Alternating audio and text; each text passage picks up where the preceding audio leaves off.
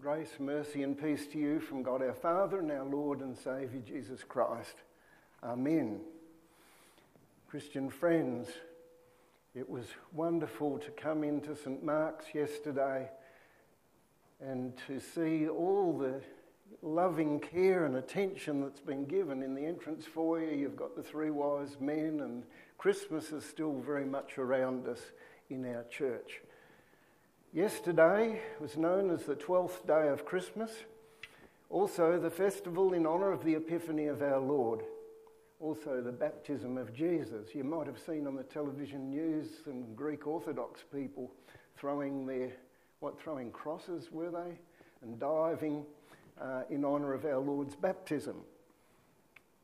The Eastern Orthodox Christians, like the beautiful Russian Orthodox Church in Green Hill Road, or the Greek Orthodox Church in Unley, for them and their fellow Orthodox Christians everywhere, yesterday, January the 6th, was their Christmas.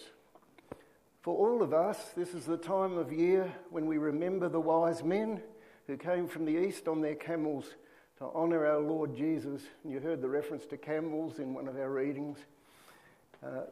Came with their camels. We don't have any doubt about the camels. We might have doubts about exactly how many wise men, but camels, yes. Probably coming from Persia, Iran, that part of the world. Honouring Jesus with their gifts of gold, frankincense and myrrh. Because Christians around the world love the story of the wise men, and we've all loved it from our childhood, I was disappointed to open in the mail the Christmas special edition of the magazine Spectator Australia and start reading the editorial. The massacre of the innocents is a story told in the New Testament, but only in one of the Gospels, of King Herod ordering the slaughter of all males 2 years old or under. Regardless of its veracity, disputed by many historians, it nonetheless has always been a ghastly subplot or horrifying backstory to the otherwise uplifting tale of the Nativity. Now, I can't really blame the editor of a secular magazine for casting doubt on the veracity of the story. He's just echoing some of the most outspoken and most published Bible scholars of our day. People who earn their living partly by questioning this and that part of Holy Scripture, and so undermining or potentially undermining Christian faith in the holy, infallible Word of God. Well, if you want to make a name for yourself by questioning this or that in the Bible, why begin with the story of the wise men in St. Matthew? It's not only Matthew who tells us what sort of a man Herod was. From other sources, we know he loved power. He levied punishing taxes. He became paranoid and cruel, especially towards the end of his reign when he was ill. He had 10 wives who spawned an ambitious brood of sons, all scheming to succeed him.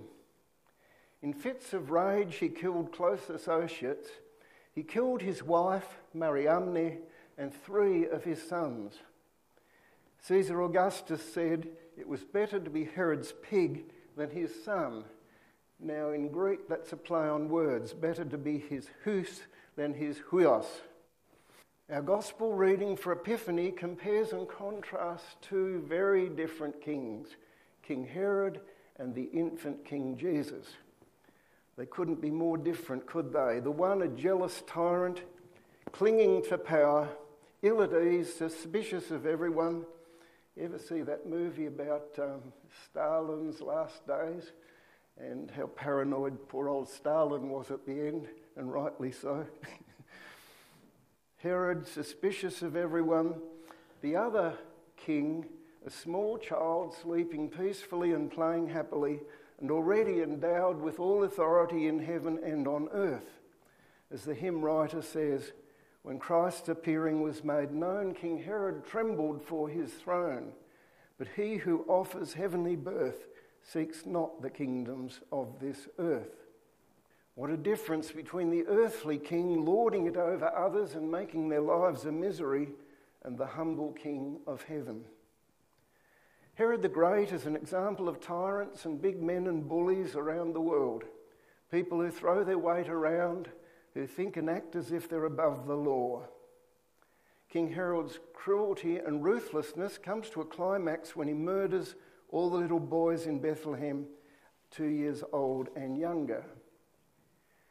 While Herod had soldiers to do his dirty work, his counterpart in our gospel story, the infant King Jesus, was weak and helpless and vulnerable.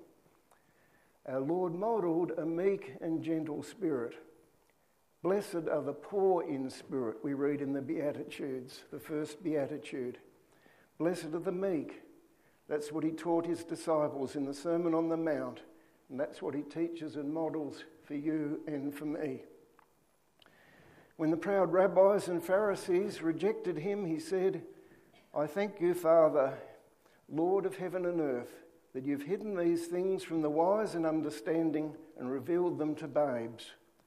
Yes, Father, for such was your gracious will. Come to me, all who labour and are heavy laden, and I will give you rest.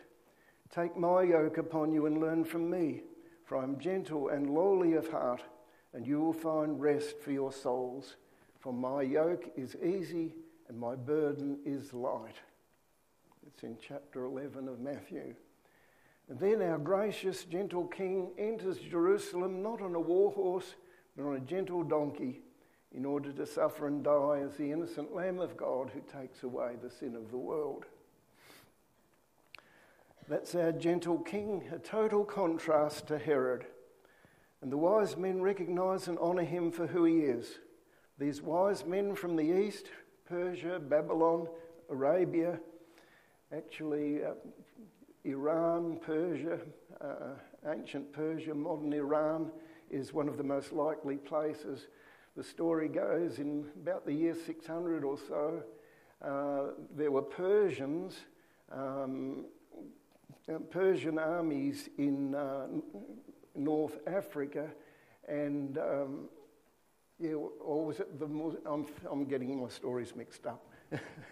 But anyway, they entered this church, a Christian church, and they saw pictures of the wise men dressed in Iranian clothing. And so they spared that church. That's right, it was a Persian army that spared a particular church. Yes, these men in eastern countries learned from the Old Testament prophecies about the Messiah from men like Daniel, Meshach, Shadrach and Abednego, and Queen Esther, and kings who favoured and promoted faithful Jews, kings like Nebuchadnezzar and Darius and Cyrus. So when the star appeared to them, they recognised that this was the star of the promised King of the Jews. As we read in Numbers, I see him, but not now. I behold him, but not near. A star shall come out of Jacob, and a sceptre shall rise out of Israel. In the Bible's last chapter, Jesus says he is the bright morning star. So God opened the wise men's eyes so they recognised this infant child for who he is. They present him with magnificent and appropriate gifts, gifts that would be really helpful for the Holy Family who must soon flee into exile in Egypt. Gold for a king, frankincense, the incense used in the Jerusalem temple in divine worship, and fitting gift for Jesus, who is the true God, to be honoured in our worship. And finally, myrrh, an expensive spice used in burials, foreshadowing Jesus' burial as a rich man, as John tells us in his Gospel. Joseph of Arimathea took away the body of Jesus, and Nicodemus came bringing a mixture of myrrh and aloes, about 100 pounds, Roman pounds, in weight. And as we often hear at this time of the year, wise people still worship him. Wise Gentiles from all nations follow him. And he transforms them into gentle people who model themselves on him. I remember reading about the Vikings who terrorised Europe for years. But you can almost date when they stopped these terrible raids from church records of baptisms, when they came to baptism. Ancient church records, show this. 3 examples from mission history about Gentiles coming to know Christ. First, Senior John Fleal, the first Lutheran missionary in Papua New Guinea, was a model of patience. I had the honour when I was pastor in Bridgewater of having his grandson, Eric, in the congregation. Bill and others would remember Eric. Eric, like his grandfather, was the gentlest of men, except he had a private pilot's licence, and when he got behind the wheel of a car, it was a little bit of a different story. And one stage when I was his pastor, he lost his licence for 3 months. Otherwise, a real model of gentleness. Without Fleal Senior he was called, without his gentleness, the whole mission in New Guinea would have been ruined. It would never have got underway. When Fleal and his colleague Trammell set up camp at Simbang village near Finschhafen, July 12, 1886, the natives made them most unwelcome. The first night they left their feces around the tent.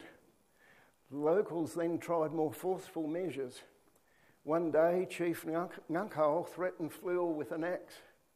Trammell shouted, "Shoot him!" Thankfully, although Fleal had a revolver, instead of using it, he took the axe away from his attacker. He suffered a wound in the process. He took the axe away from his attacker and threw it into the jungle. And gradually they befriended the people.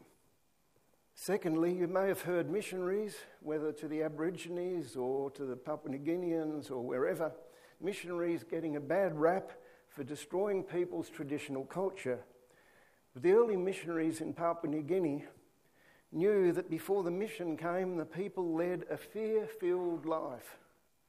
And Georg Witsedom, pioneer missionary at Mount Hagen in the 1930s, where we lived later on, Witsedom tells how tears came to his eyes and the eyes of fellow missionaries when, for the first time, they saw children walking from one village to another without an armed escort. And the third and final example, back in the 1820s, 2 men from London, Tyerman and Bennett, spent 8 years on an official visit to London Missionary Society stations around the world. One of the stations was in Papua New Guinea on the south coast around Port Moresby. That was a London Missionary Society station. But these 2 men from London first of all visited Tahiti. Although the islanders had been involved in perpetual warfare, cannibalism and infanticide, the missionaries could report that the gospel had brought about a miraculous change. Old enemies were living in peace, and the people themselves had become missionaries to neighbouring islands. The story goes that sea captains and sailors who often criticised missionaries whenever they were shipwrecked on the reefs of the Tahitian islands and made it to shore, they would pray that missionaries had been there before them and the people were no longer cannibals. Some enemies of Christianity have claimed that the gospel of forgiveness through faith in Jesus has no meaning for non-Europeans. But Tyerman and Bennett were convinced otherwise. They give us proof, the example of the Polynesian men and women who, as heathen, had killed their own children. One chief in Raiatea had killed 19 of his children before the mission arrived, was now besieged by nightmares. Compare King Herod. Likewise, there were women who had strangled babies for other women. They declared that they often seemed to have their murdered children before their eyes, and their own wickedness appears so great, they sometimes think it cannot be pardoned. But then again, they've heard that the blood of Jesus Christ cleanses us from all sin. And this preserved them from despair. Their hearts and eyes overflowed with gratitude when they acknowledged the mercy of God in Jesus, our gentle King. May the Holy Spirit help each of us to keep growing in Christian gentleness as we model ourselves on Jesus, King of Kings, Lord of Lords. Amen. And the peace of God that passes all understanding, keep your hearts and minds in Christ Jesus. Amen.